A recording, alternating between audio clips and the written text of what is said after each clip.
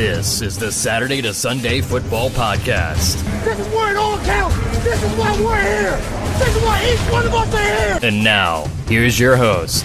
Welcome back to another edition of the Saturday to Sunday Football Podcast. I am Paul Perticchese, and thank you for joining me as always. The NFL Draft is in the rearview mirror. Here at Saturday to Sunday, we will be still covering it wire to wire for the next 2 months, recapping every single division with 8 mini podcasts, Dynasty rookie mock drafts, bringing on guests from the industry, talking about their favorite draft classes, sleeper picks, undervalued picks, setting the stage for how they view Dynasty rookie rankings and who they would be drafting in rookie drafts, and guys that they're expecting an immediate impact in year one or a little bit more of a weighted out approach. So here, tonight, we're going to be recapping the NFC East. If you're following on Twitter, you'll see the screen. It'll have the team I'm covering, the picks they made, and then my favorite pick, my value pick, my questionable pick or questionable move, and then a little bit of a recap of the entire team's draft. So let's get right into it. I'm going to start with the Dallas Cowboys. In the first round at pick 26, they drafted Michigan defensive tackle Mazi Smith. In the second round at pick 58, they drafted Michigan tight end Luke Schoonmaker. In the third round at pick 90, they took Texas linebacker DeMarvion Overshown. In the fourth round at pick 129, they took San Jose State edge Valami Fihoko. In the fifth round at 169, they took North Carolina offensive tackle Asim Richards. In the sixth round, they took Southern Mississippi cornerback Eric Scott Jr. Also in the sixth round, they took Kansas State running back Deuce Vaughn. And then rounding it out, round 7, they took South Carolina wide receiver Jalen Brooks. I think my favorite pick, was Mazi Smith. I think the argument could have been made there that maybe they should have went tight end. And that kind of leads into my questionable pick, which was Luke Schoonmaker in the second round. I think that was a little early for Schoonmaker. I thought he was more of a mid-third round type prospect. He's a little bit older prospect. Really good blockers, offensive game in terms of his pass catching, I would say is about average to above average. I do think there's some more upside. But I do think my favorite pick in terms of Mazi Smith, he's a guy who they needed help stopping the run. I think he's a guy that obviously we know he's been on Bruce Feldman's freak list, and that's a great athletic tester. If he would have tested out, pre-draft, he would have been an elite athletic tester. We know that. We know he can stop the run well. And I think Dallas is investing in him, thinking that there's more there from the pass rush side, right? Kind of like how when the Giants drafted Dexter Lawrence, they thought he could become a good pass rusher. It took a couple years, and we finally saw it this year. Because in my opinion, while it's my favorite pick because I think it fills a big need and it'll open up things for other members of that defense, guys like Micah Parsons and other stuff, with him clogging the middle there and stopping the run, I do question the Schoonmaker pick. So I do think there's an argument to be made of would it have been better if they drafted Michael Mayer or Luke Musgrave, or Sam Laporta at that pick in the first round, and then maybe they went and got a big run-stuffing defensive tackle, whether it was Yaka out of Baylor or, somebody like Zach Pickens in the second round. Would that a combination have been better, Michael Mayer or Luke Musgrave, and Luke Musgrave with like Zach Pickens, or is Mazi Smith and Luke Schoonmaker, a better duo? I think it can go either way. So I do like Mazi Smith, the player. I like betting on the athletic traits that he has and the talent that he has. So he was my favorite pick. I think the questionable pick is I like Schoonmaker, the player. I thought maybe at pick 58, that was a little early for him.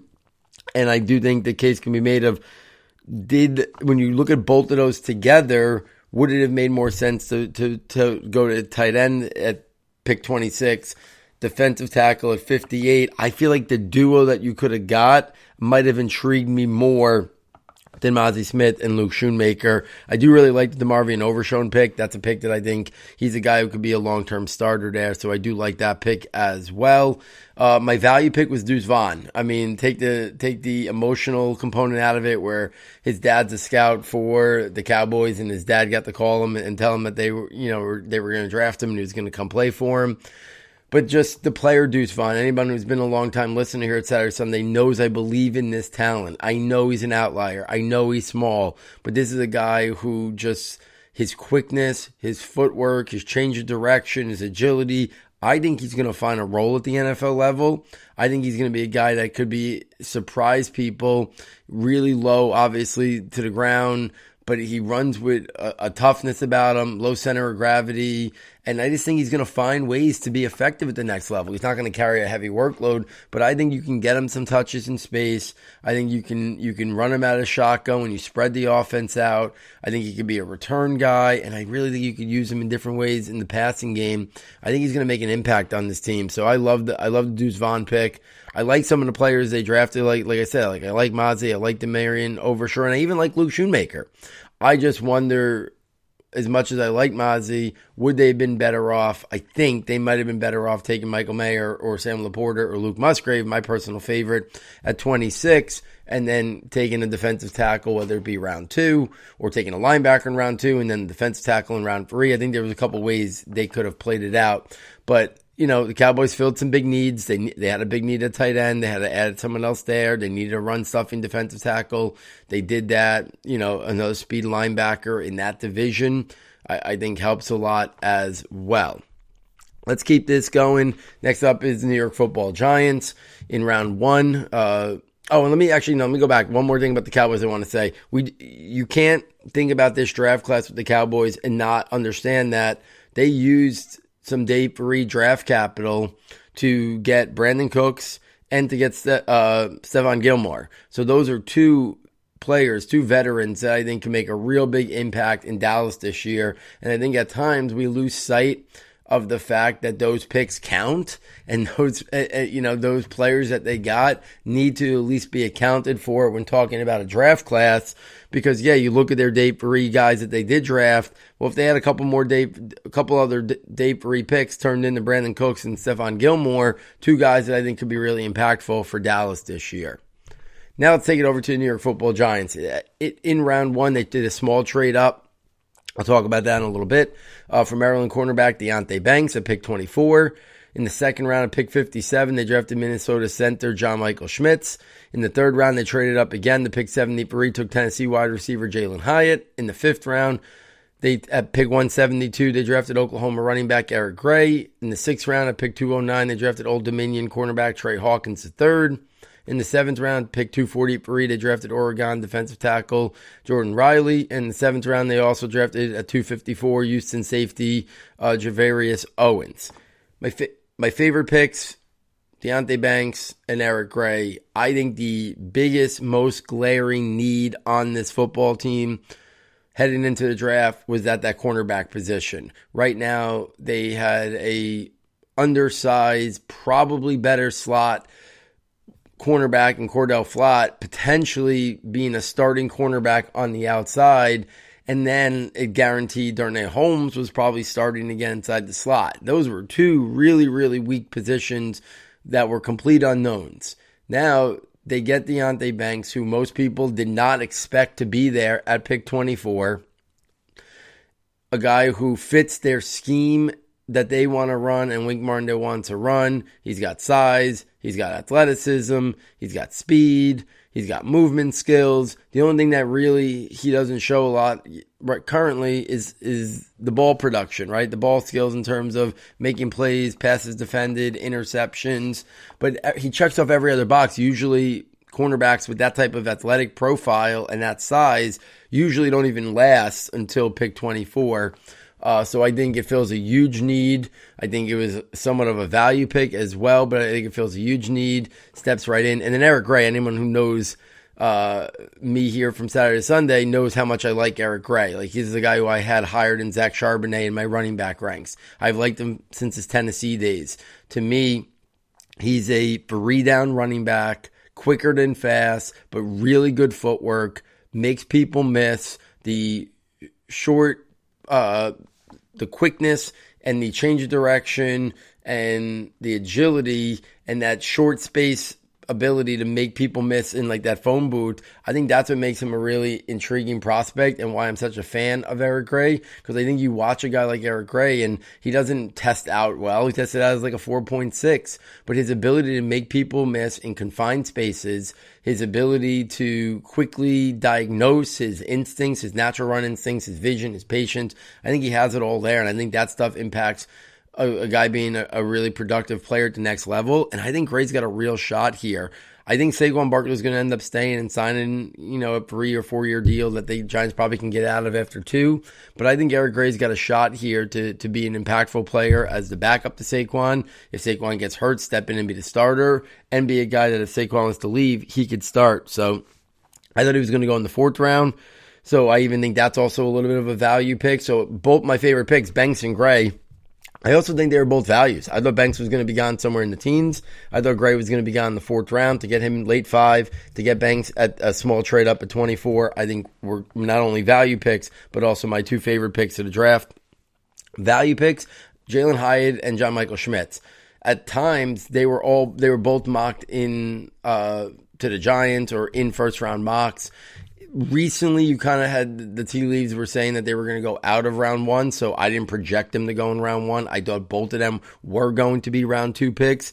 I did not see a scenario where Jalen Hyatt was going to fall to the 3rd round. I thought he'd be one of those guys, first 10, 15 picks of round 2, somewhere in that like 32 to 45 range. I expected him to come off the board, so it was surprising to see him not and fall to the 3rd round. I think that was a tremendous value. And then John Michael Schmitz, while I always thought 2nd round was an ideal spot for him, I didn't think he was going to actually fall to pick 57. I thought maybe he would come off the board somewhere in that 45 to 50 range.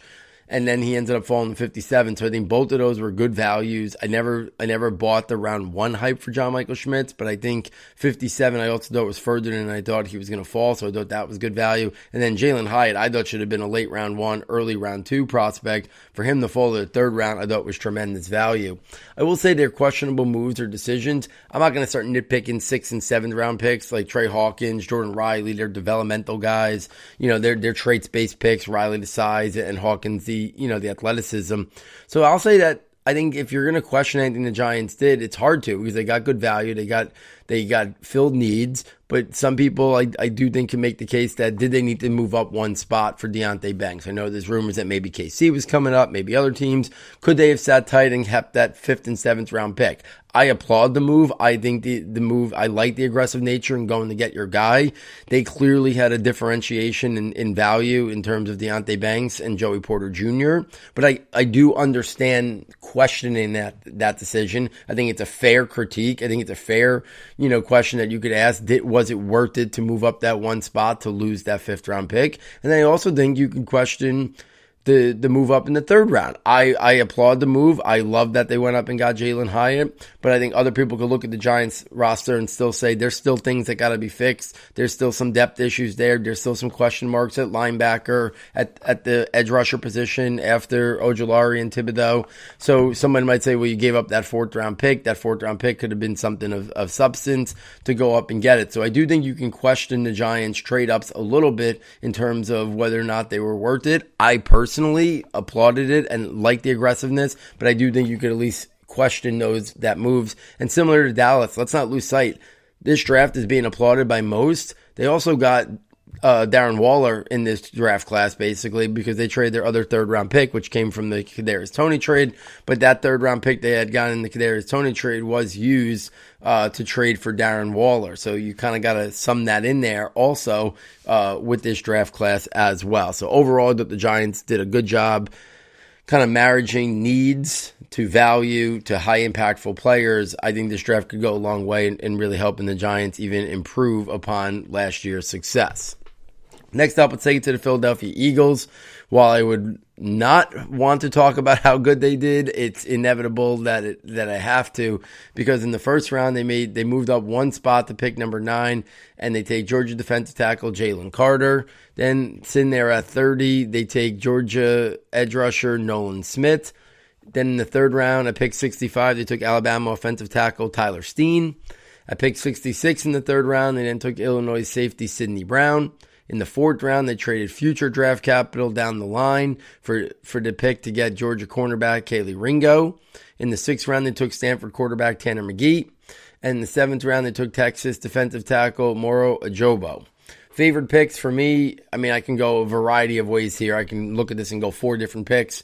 I'll say favorite picks are Jalen Carter and Sidney Brown. Listen, I understand the concerns or risks with Jalen Carter, but when you're the Eagles team, the leadership that they have, the success that they have, the many former Georgia Bulldogs that they have, the ability to bust on a pick and it probably barely impact their success as a team, makes Jalen Carter so worth it that he's a guy who is without a doubt one of the 2 true non-quarterback blue chip prospects in this draft class with Bijan Robinson, and they got Jalen Carter at pick number 9. I mean, we're talking about they arguably added the best player in the draft on a team that went to the Super Bowl last year and was in position there most of that Super Bowl to win the Super Bowl. And then they go out and get Jalen Carter. So even guys that they lost in free agency, they just reloaded and are even maybe more talented than the team that played in the Super Bowl. Sidney Brown, he was my safety one since well before the draft happened, since Combine, even pre-Combine. I thought Sidney Brown was a guy, if he went early to mid round 2, I noticed some tackling issues he's got to clean up, but I love the player. So Jalen Carter, Sidney Brown were arguably my 2 favorite picks. But like I said, I could put 4 picks here. I just wanted to separate it to favorite picks and value picks. For the value picks, I put Nolan Smith and Kelee Ringo.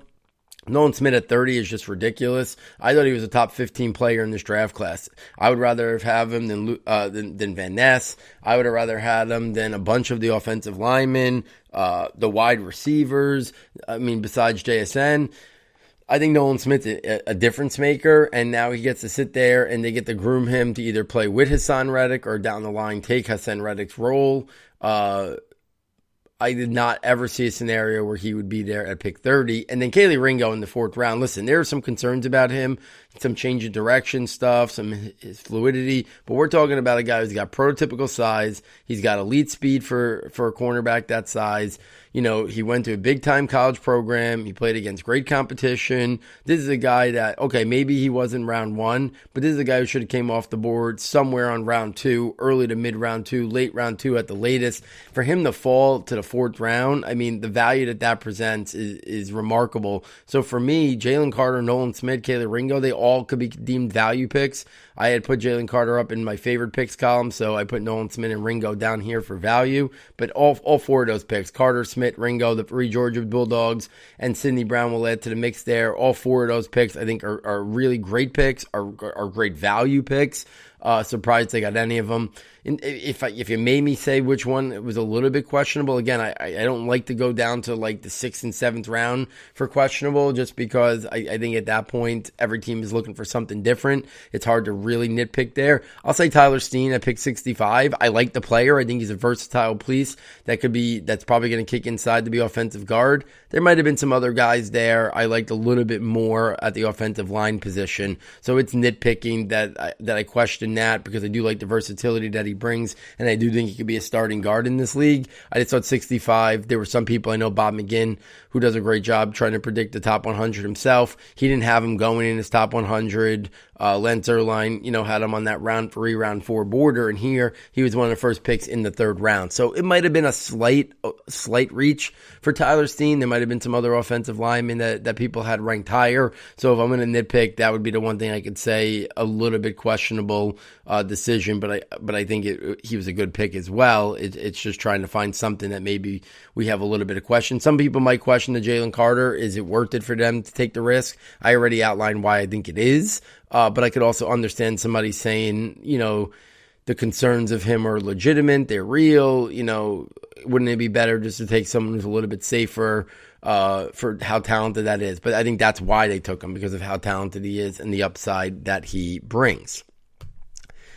Let's round out the NFC East with the Washington Commanders. In the 1st round of pick 16, they took Mississippi State cornerback Emmanuel Forbes. In the 2nd round of pick 47, they took Illinois defensive back Quan Martin. In the 3rd round of pick 97, they took Arkansas center Ricky Stromberg. In the 4th round, at pick 118, they took Utah offensive lineman tackle guard Braden Daniels. In the 5th round, at pick 137, they took Clemson edge KJ Henry. In the 6th round, they took Kentucky running back Chris Rodriguez Jr. In the 7th round, they took Louisiana linebacker Andre Jones. I would say my favorite picks in this draft are Quan Martin and Ricky Stromberg based on where they got them, the talent, and I think Ricky Stromberg is a future starting center in this league. Whether he went late round 3 or early round 4, I do see him as a guy who could develop into a starting center. And then Quan Martin, Jartavius Quan Martin was one of my guys. He was one of my favorite players in this draft class. So I really like Quan Martin, his versatility. He can be a nickel corner. He can be a free safety. You can interchange him. You can do a lot of different things with him. I like the versatility, the athleticism, the ball instinct, the ball production, the instincts. I really like the pick of Quan Martin, one of my guys. And I will tie this right into my questionable pick, which is Emmanuel Forbes, because somebody might be saying, Paul really liked Emmanuel Forbes. He was on his My Guys podcast as well. And I do. I love Emmanuel Forbes, the player. I think the ball production, I was screaming, this guy should be a first-round pick when it was debatable whether or not he was until the day before the draft. Everyone kind of penciled him in there for Washington. But I love Emmanuel Forbes. If he was 180 pounds, he'd be the cornerback 2 in this draft class, which the funny thing is, he ended up being the cornerback 2. I kept saying, I think if he was 180 pounds, he'd be the second cornerback coming off the board. Well, he ended up being the second cornerback coming off the board. And I think that's because they overlooked that size. But that is something that can be questioned. So I deemed it the most questionable pick because he is a little bit of an outlier, right? 166 pounds. But I think I had made the case if he was 180, he'd be the second cornerback off the board. He still was the second cornerback off the board. I'm just not sure at 166 if he should have went off the board ahead of a guy like Christian Gonzalez or Deonte Banks. I thought he was the 4th corner. I had him ahead of Joey Porter Jr., but I didn't think he should go over Christian Gonzalez and over Deonte Banks. So I think that's where you can question it a little bit, but I do like the player. I was saying don't look at the 166 and knock him too much for it. It's clear the Commanders were not overly concerned about that. If they were willing to pick him at 16, they were willing to take him over Christian Gonzalez, over Deonte Banks. So I do applaud that they were willing to look at the player and evaluate him based on what they saw. We saw a guy who's not afraid to mix it up. We saw a guy with elite ball production and cover man skills. So I think you can question it, but I still like the pick as well. In terms of value pick, I went with KJ Henry. This was the guy, Danny Jeremiah, who we know is dialed in, does a great job scouting himself. He had him as a, I believe, top 75 player. He had him in his 70 to 80 range. Don't remember the exact number, but they got him in the 5th round at pick 137. I think he went a little bit under the radar at Clemson, but this is a guy who I think was a really good value pick in the 5th round. I do really like Braden Daniels. I think he's going to kick inside and be a starting guard. I think he could even maybe play some center. So I do like that, but the 4th round was kind of where he was expected to go. So I didn't have a spot for it in my value pick, and I already had talked about Quan Martin and Stromberg. But I think Stromberg and Braden Daniels can both become starters on this Washington line. So I kind of like what they did. I know some people are overly critical of the Emmanuel Forbes pick, and I think it's a fair question, but I like him. I think they got 2 guys who are going to be long-term starters in their secondary, in Martin and Forbes. I think they got potentially 2 guys who are going to be starters on their offensive line and the interior, in Stromberg and Braden Daniels. And I think KJ Henry is an interesting value pick. Chris Rodriguez seems a little bit redundant to Brian Robinson from last year, but pretty good value for himself there in the 6th round at pick 193 as well. So all in all, I thought the Washington did a pretty solid job. If I was going to rank them, I would say Philadelphia had the best draft, Giants had the 2nd best draft, Washington 3rd best, and then Dallas would be 4th. So that would be just my personal preference in terms of ranking what I think of these draft classes. So it would be Philadelphia, New York, Washington, and Dallas. So there it is, guys. My NFC East recap of the 2023 NFL Draft. I'm going to hope to put out about 8 of these, going through each division, sharing my thoughts on the drafts collectively, my favorite picks, my value picks, my questionable picks. Again, if you're enjoying this content, get over to the website. SS Football is the fastest and easiest way to get there. It is not too late to still purchase the premium notebooks and get access to all of our content. The rankings notebook, it has all our rankings.